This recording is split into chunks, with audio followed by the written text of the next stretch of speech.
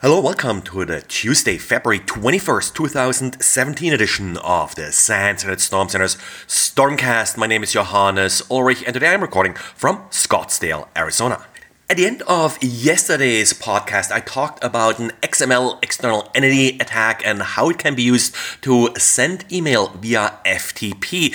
I also stated that Postfix doesn't usually accept this connection. Well, not quite right. Postfix actually by default only blocks connections via HTTP relays, so it does block some of the standard HTTP verbs like get and post and connect. It doesn't do anything for these FTP-based attacks. So today I published a little diary that does show you how to extend Postfix. It's pretty easy. There is an SMTPD forbidden commands setting that you can use to essentially just list whatever commands you would like to block, and if you add user and pass to that, then you will block these FTP relay attacks as well as HTTP relay attacks. User and pass is not used, as far as I know, as part of standard SMTP. In order to authenticate with SMTP, you would use the auth command, which of course is still available in this configuration. And then we got two car hacking related stories. The first one comes from Kaspersky.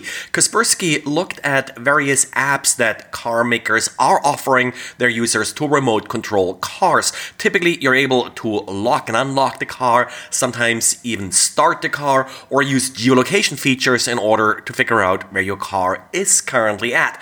Now, all of the apps that Kaspersky looked at had some very basic security shortcomings. For example, they didn't protect the app window from overlays, so a malicious application could pretend to be part of the car application. They also don't check if the phone is rooted, and they don't check the integrity of the app, so malicious software could alter the app after it's being downloaded.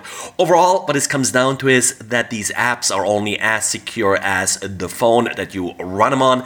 If your phone is compromised, then of course this app is compromised as well. In addition, some of these apps, but not all of them, are storing credentials in clear text on the phone.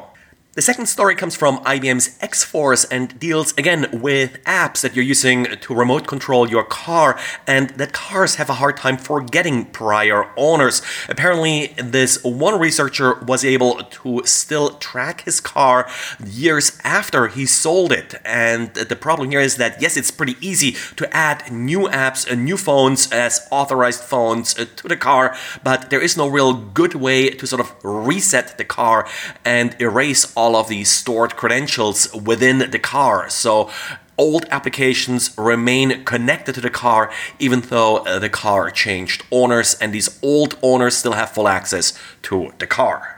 And the Xen Hypervisor project is currently discussing to publish less vulnerability disclosures or security advisories than they used to. Essentially, what they're trying to do is no longer publish security advisories for what they consider minor flaws that don't really have a security impact.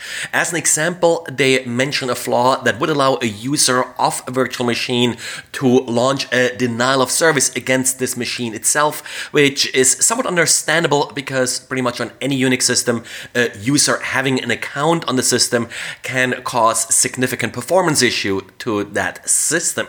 The other criteria they are considering is that they will only publish a security advisory if there's an exploit available for this particular vulnerability. That, of course, tends to be a little bit more tricky because exploits may not necessarily be publicly available, but may very well exist. They do invite comments to these changes, so if you are a user of Xen, if you do have some stake here in this game, then please submit your comment. Overall, my opinion is that security advisories are important if you are trying to prioritize patches, and it's good to have some basic understanding on how likely it is that a particular vulnerability will be exploited. And talking about the impact of vulnerabilities, Andrew Ludwig, the director of Android security for Google, gave a talk at RSA discussing the impact of some of the high visibility vulnerabilities that we had in Android, like stage fright. Now, most Android devices were vulnerable at some point to any of these flaws, stage fright being sort of the most commonly known one. But according to Andrew, there is not a single incident that can be traced back to the stage fright vulnerability. The data comes from Google's Verify app, which monitors Google or Android devices that are connected to the Google Play Store, so it does not cover devices that are not connected to the Google Play Store, like devices in China or Amazon's Android devices. In general, it may just be easier for attackers to get the victim to download a malicious app than trying to create an exploit, which has become quite difficult for most mobile devices given all the protections built in to modern mobile operating systems. Well, and that's it for today, so thanks again for listening and talk to you again tomorrow.